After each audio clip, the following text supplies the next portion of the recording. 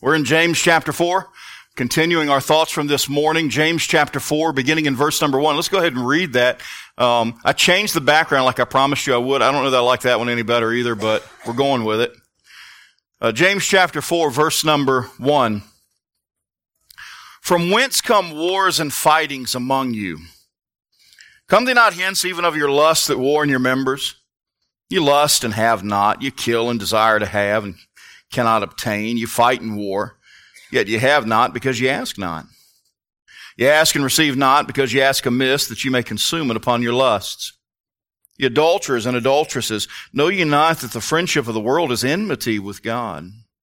Whosoever therefore will be a friend of the world is the enemy of God. Do you think that the scripture saith in vain, the spirit that dwelleth in us lusteth to envy? But he giveth more grace. Aren't you glad about that? He giveth more grace. Wherefore he saith, God resisteth the proud, but giveth grace unto the humble. Submit yourselves therefore to God, resist the devil, and he will flee from you. I failed to mention some other important guests. We have got the Reno contingent here tonight too. They're all here for Catherine's baptism. Well, I assume they are. Maybe they heard about my preaching, but it's probably not. Probably not the case. Probably Catherine's baptism. We're looking forward to that. Welcome, y'all. I'm glad y'all are here as well. One of the devil's most effective lies, and if people will believe it, he uses it to great advantage, and that's the lie that he doesn't exist. The devil's real, and he intends to destroy us. We know that, don't we?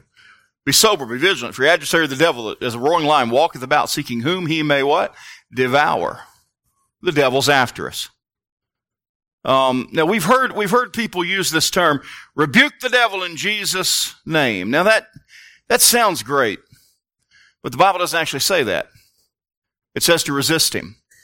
You see two occasions in which the devil is rebuked. God himself rebukes him in Zechariah 3. And then the archangel Michael rebukes him in Jude 9. I'm neither God nor an archangel.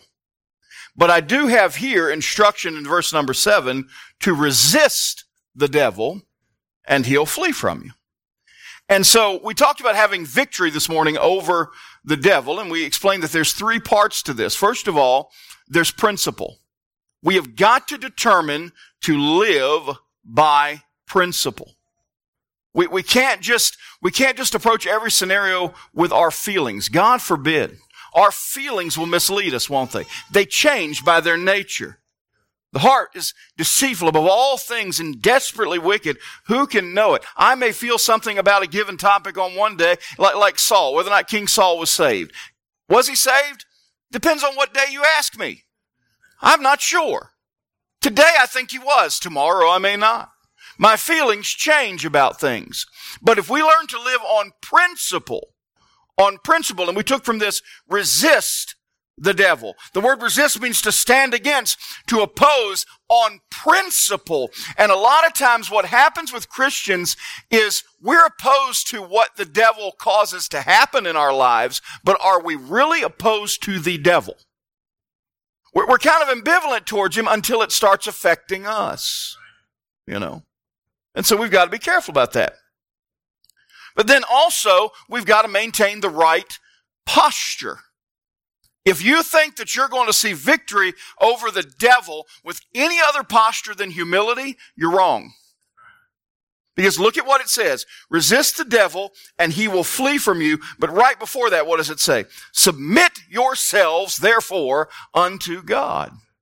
Submission is the only right default posture of any Christian. We should constantly be prepared to submit to whatever God has for us in our lives. Okay? And then the third, what we're going to talk about tonight, the process. The process. Now, anybody who's coached knows this. Everybody wants the product, but nobody wants the process. But without the process, you don't get the product, right? You know, people, we used to, when I was a younger parent, we'd go out to eat with Claire, and she would be so well behaved, and people would actually come up to us in the restaurant and say, I just want you to know how impressed I am with how well behaved your baby is. You just don't see that much anymore. And of course, we get all pious. Well, thank you. The Lord's been good to us. We've worked very hard, and and all that kind of thing. And then came Asher.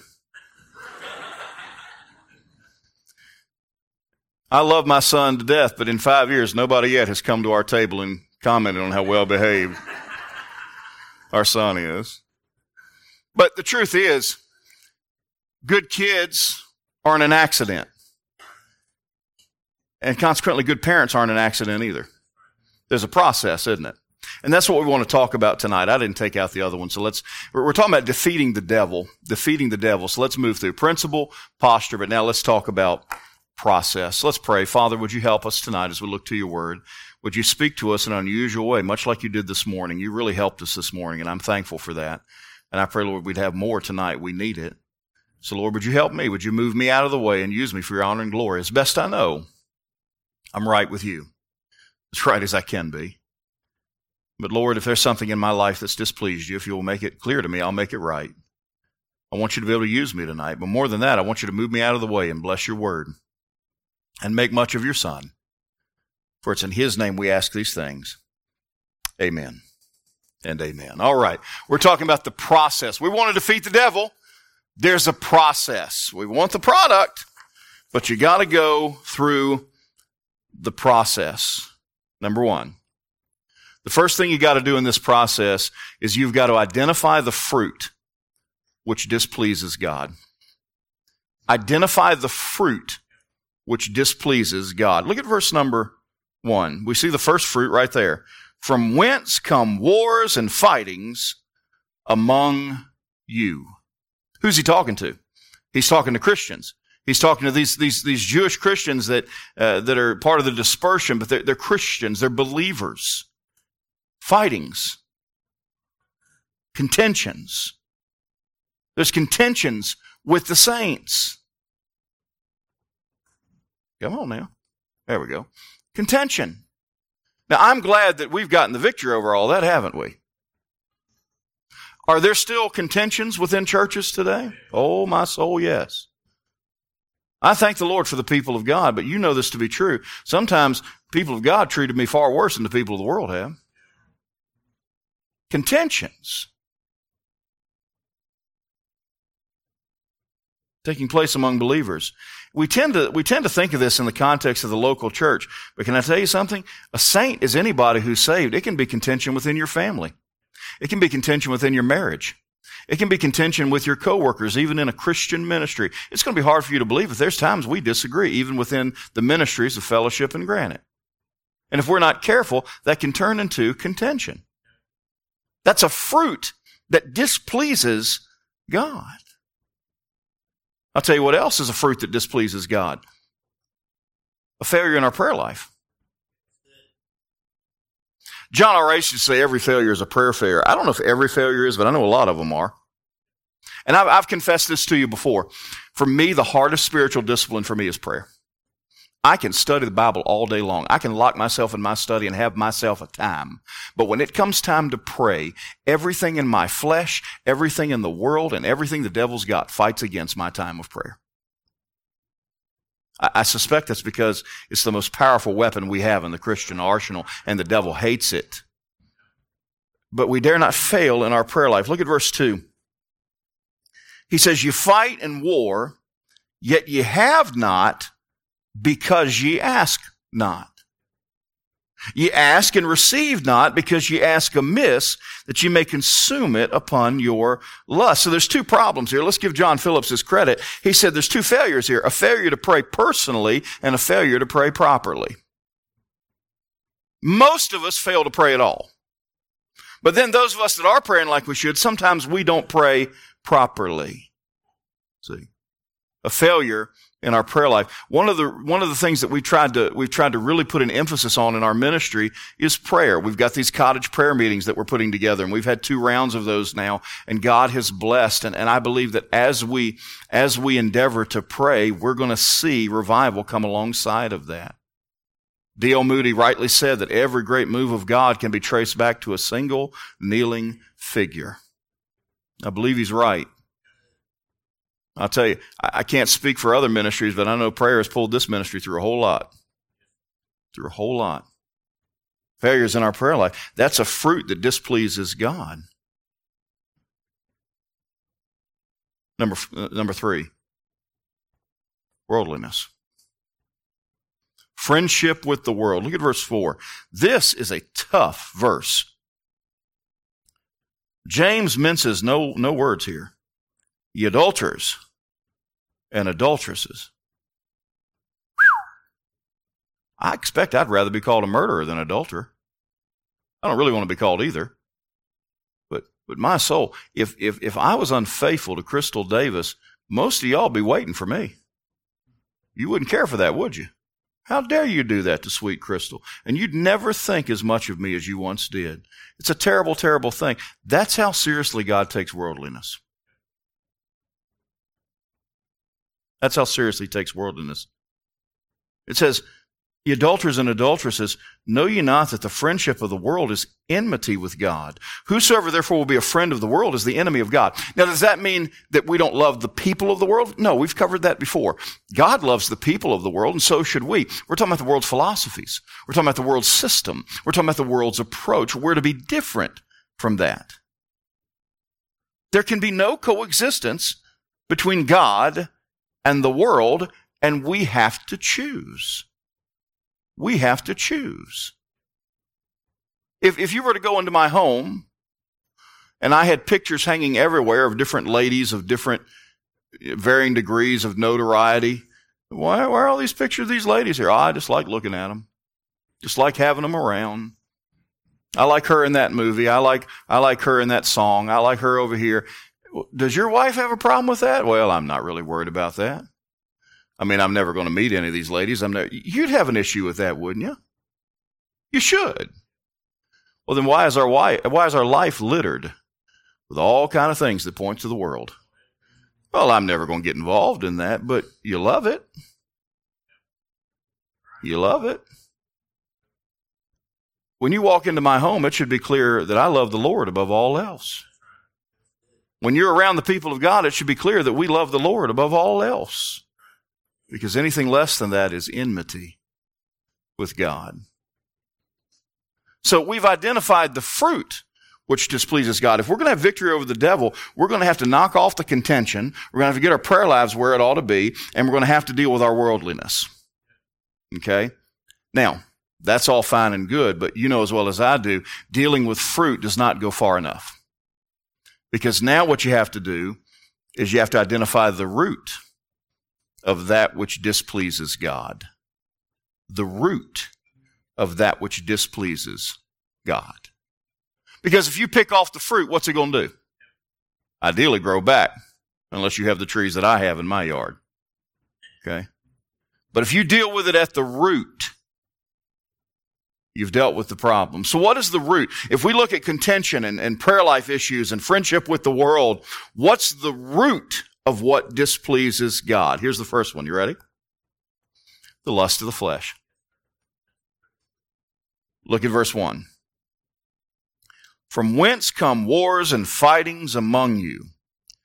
Come they not hence even of your lusts that war in your members?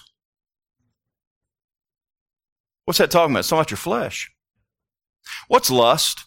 Lust doesn't have to be sexual in nature. Lust is any wrong desire that we have for something that God doesn't want us to have. And our flesh can cultivate a whole lot of lust. Perhaps it's a lust for power. Perhaps it's a lust for notoriety, a lust for money, a lust for influence. There's a whole lot of lust out there that we can heap up in our lives. The lust of the flesh. Galatians 5:17, for the flesh lusteth against the spirit, and the spirit against the flesh, and these are contrary the one to the other, so that you cannot do the things that you would. I want to find out what's displeasing God in my life, and I want to get to the root. It starts with the lust of the flesh. Now, this is probably pretty predictable for you. You know what the next root is? The lust of the eyes. Verse 2. You lust and have not. You kill and desire to have. and cannot obtain. Verse 3, ye ask and receive not, because ye ask amiss, that ye may consume it upon your lust. We see things around us. We see lifestyles. We see stations in life. We see possessions. We see all these things, and we desire them. There's nothing inherently wrong with wanting nice things. There's nothing inherently wrong with having nice things. The problem is when those things have you.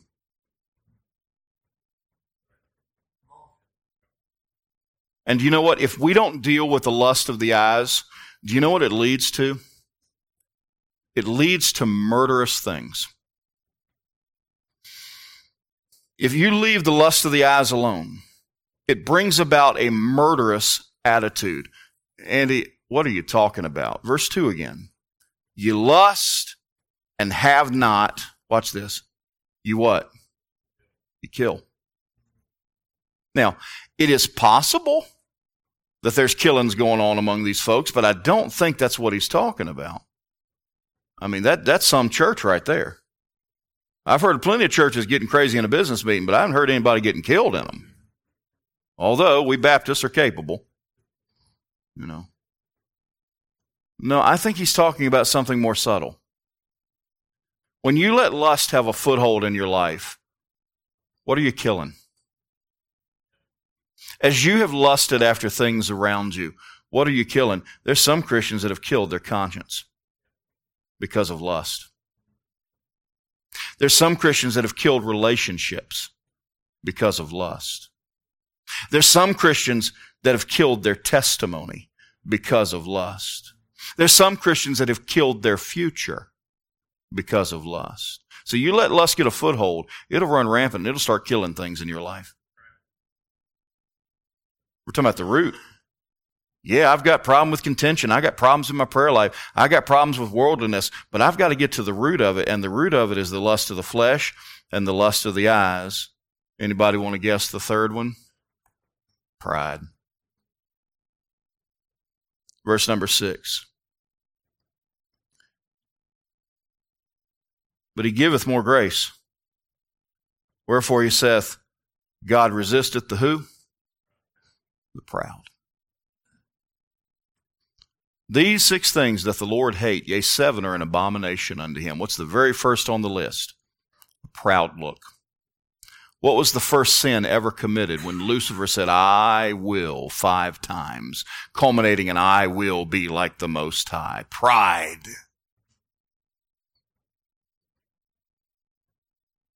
This gives us a stark reminder. God resisteth the proud, but giveth grace unto the humble. You either purpose to resist the devil, or God will purpose to resist you. If I am not actively standing against the devil, then I leave God no choice but to stand against me.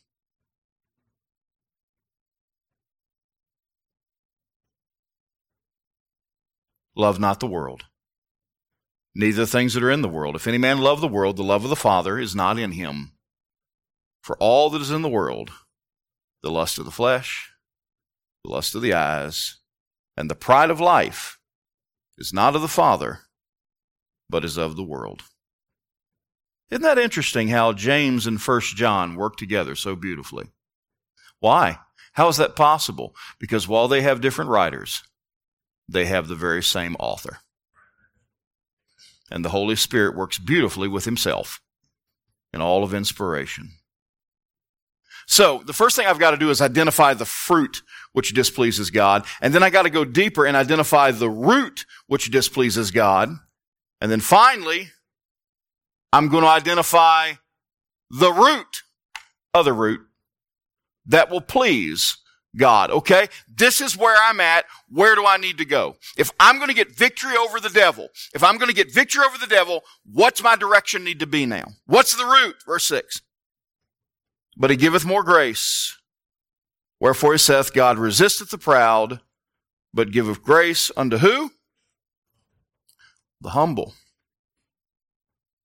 And what does humility yield? Submit yourselves therefore 4. In light of this humility, submit yourselves therefore to God. Resist the devil, and he will flee from you. You want victory over the devil, you go through the process. That process yields the right posture, which is submission. And that posture is built on the right principles.